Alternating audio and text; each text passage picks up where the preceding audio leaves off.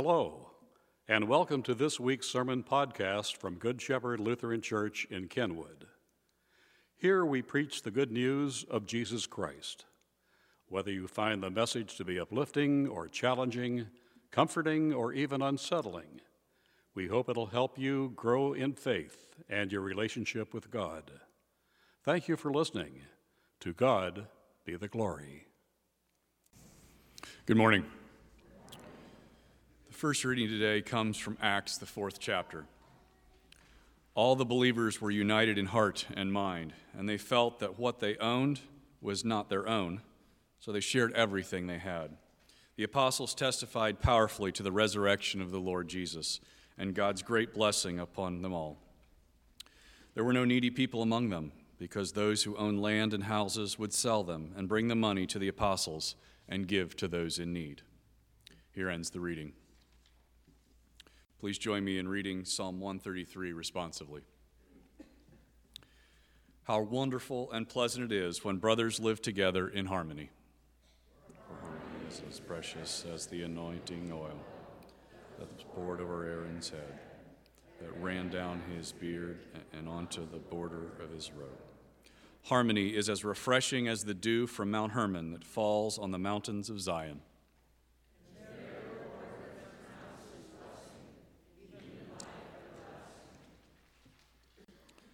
The second reading is a reading from 1 John.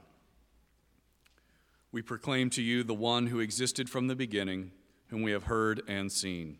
We saw him with our own eyes and touched him with our own hands. He is the word of life. This one who is life itself was revealed to us, and we have seen him. And now we testify and proclaim to you that he is the one who is eternal life. He was with the Father, and then he was revealed to us. We proclaim to you what we ourselves have actually seen and heard, so that you may have fellowship with us. And our fellowship is with the Father and with his Son, Jesus Christ. We are writing these things so that you may fully share our joy. This is the message we heard from Jesus and now declare to you. God is light, and there is no darkness in him at all. So we are lying if we say we have fellowship with God, but go on living in spiritual darkness. We are not practicing the truth.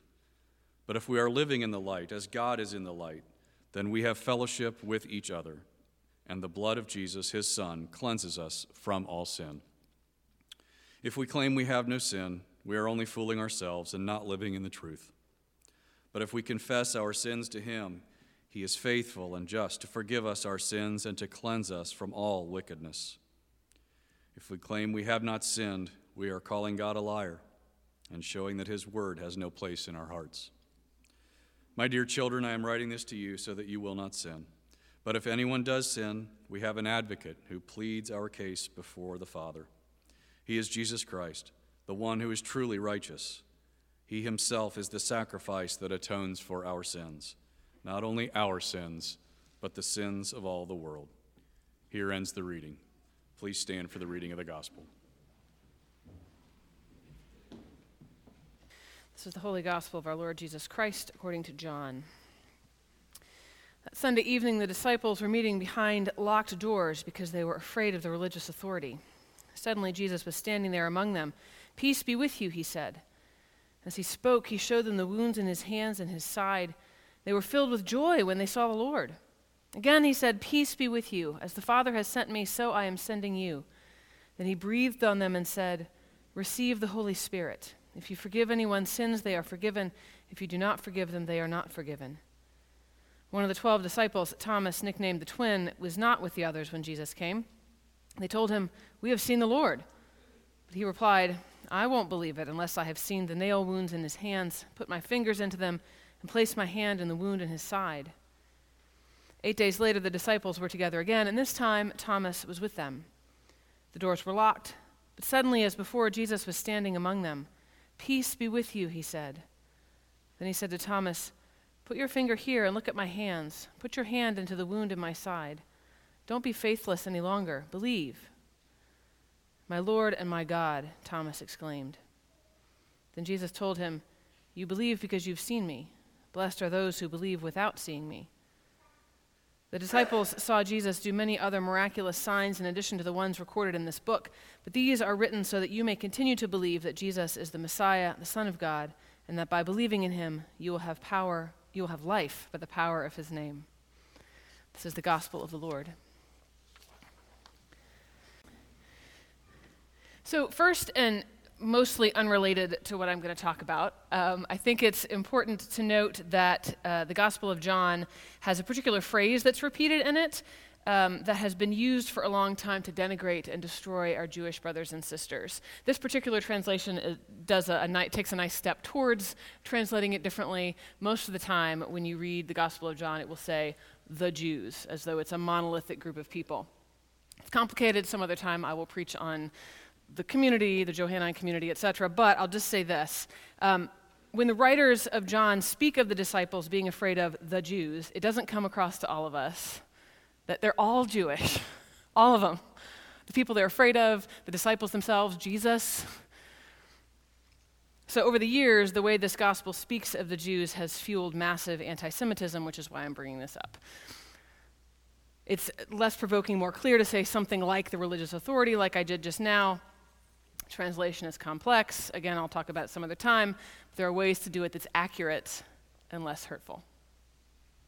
Anyway, years ago, sermon proper, years ago, when my son Jackson had just been born, all 11 pounds of him,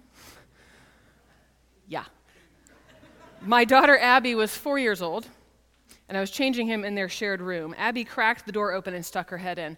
And it occurs to me, I'm pretty sure I've told you this story before because it cracks me up every time I remember it. She stuck her head in the door. She stage whispered, "Peace be with you." And then went, "Ah." And then she closed the door and left. What in the world? And then I realized what was going on. I had been telling her various God stories, as she called them, and she was reenacting that resurrection appearance with Thomas. She and Jackson are both a lot like Thomas. They want to know all the things. How do chickens grow? What does it mean that a worm is hermaphroditic? Are the Star Wars people real in our world? They want to know, in the Bible, are these people real or are they just stories? Both. They want to know, at school we talk about how the earth took millions of years to get like this, and at church they tell us 6 days? Both. They want to know, are people good or bad? Both. Their brains are so big and curious, just like your kids, just like you. Isn't that amazing? Isn't that glorious? That we can ask these questions? That we can ask, like Mary Magdalene did, Jesus' body isn't here. Where is it? Or like Mary, the mother of Jesus, how can this be since I'm a virgin?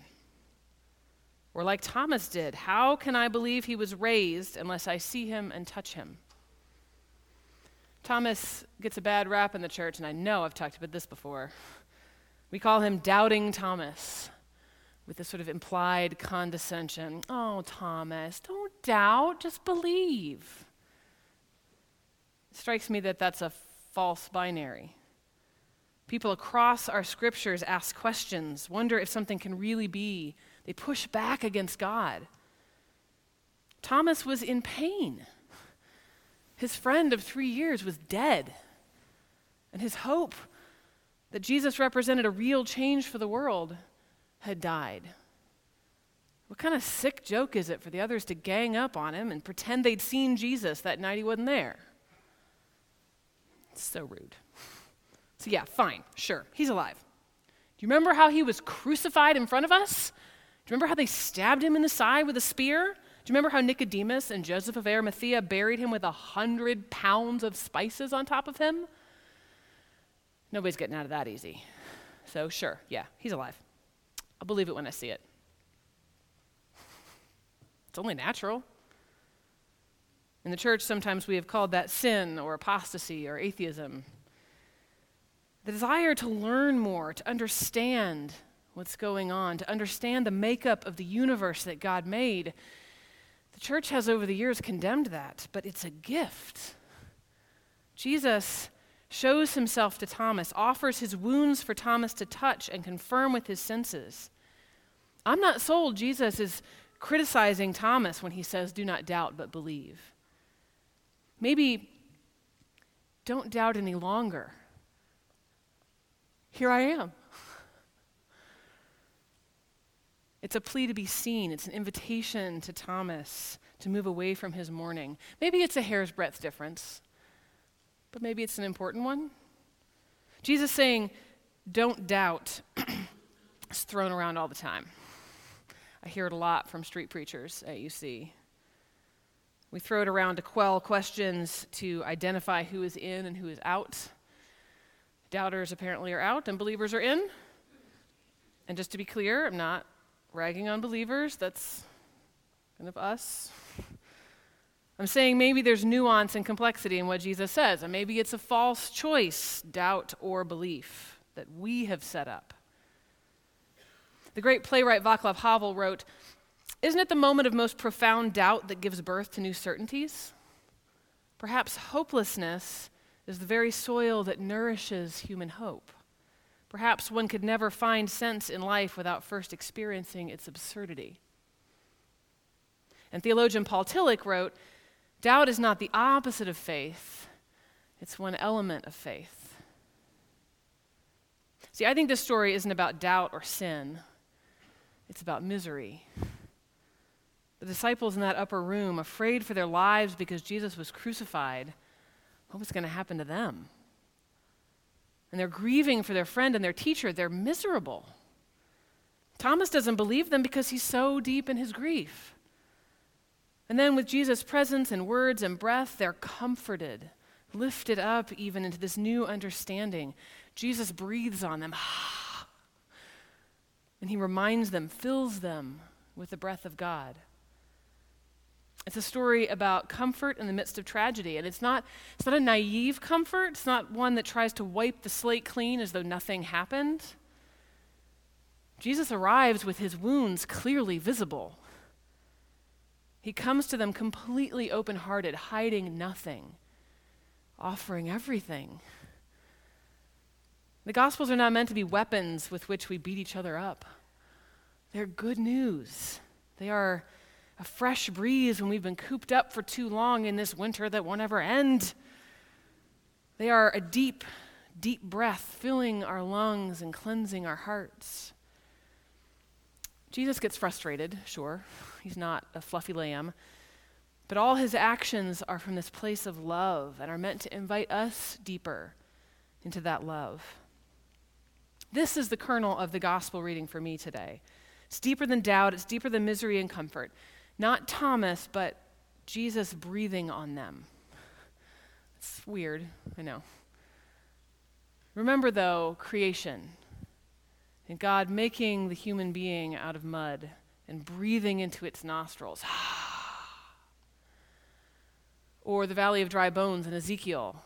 The bones rattle, and then they're covered in sinews and muscle and skin, and yet they're still not alive until the breath of God is in them. Over the centuries, rabbis in the Jewish mystical tradition have said that we have mistranslated the name of God.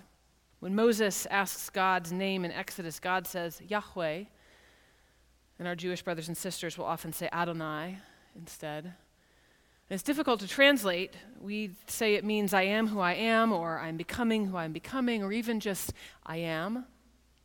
And these mystical rabbis notice that speaking aloud God's name, Yahweh, is this gentle movement of air in and out. They suggest God's name is our breath itself. With every breath we take, we are breathing in and out Spirit. Each breath is the name of God. And that we die when we can no longer say the name of God.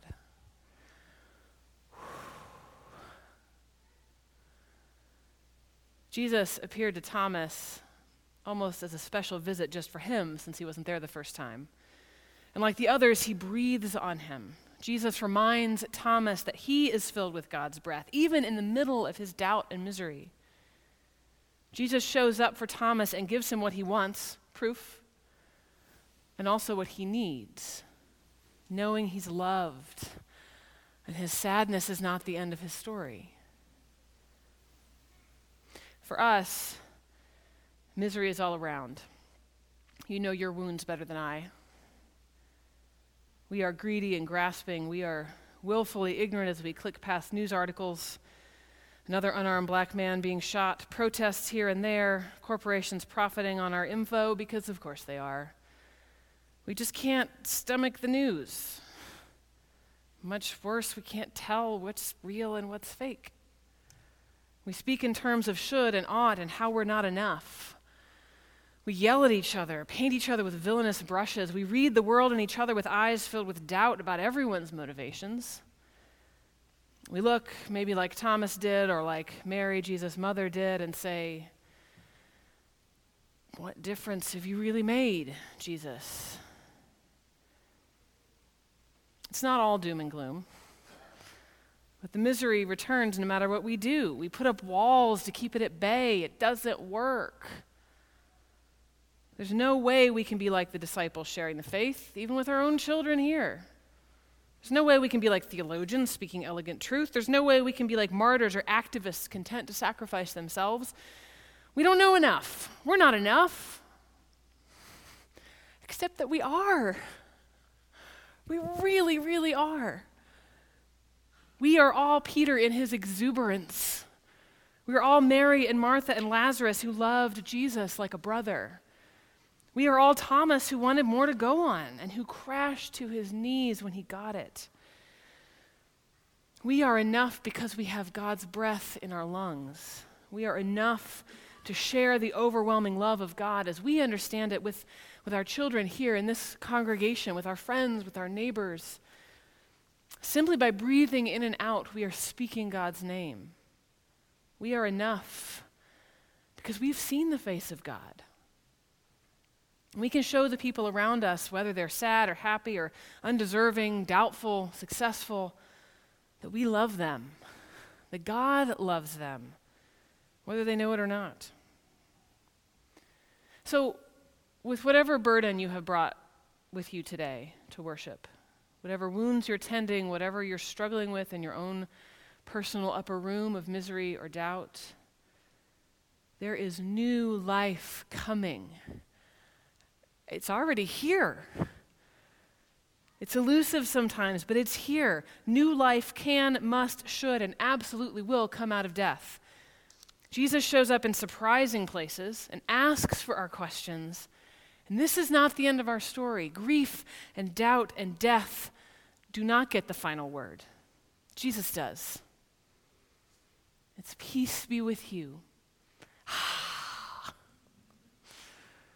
That's the good news. Alleluia. Christ is risen.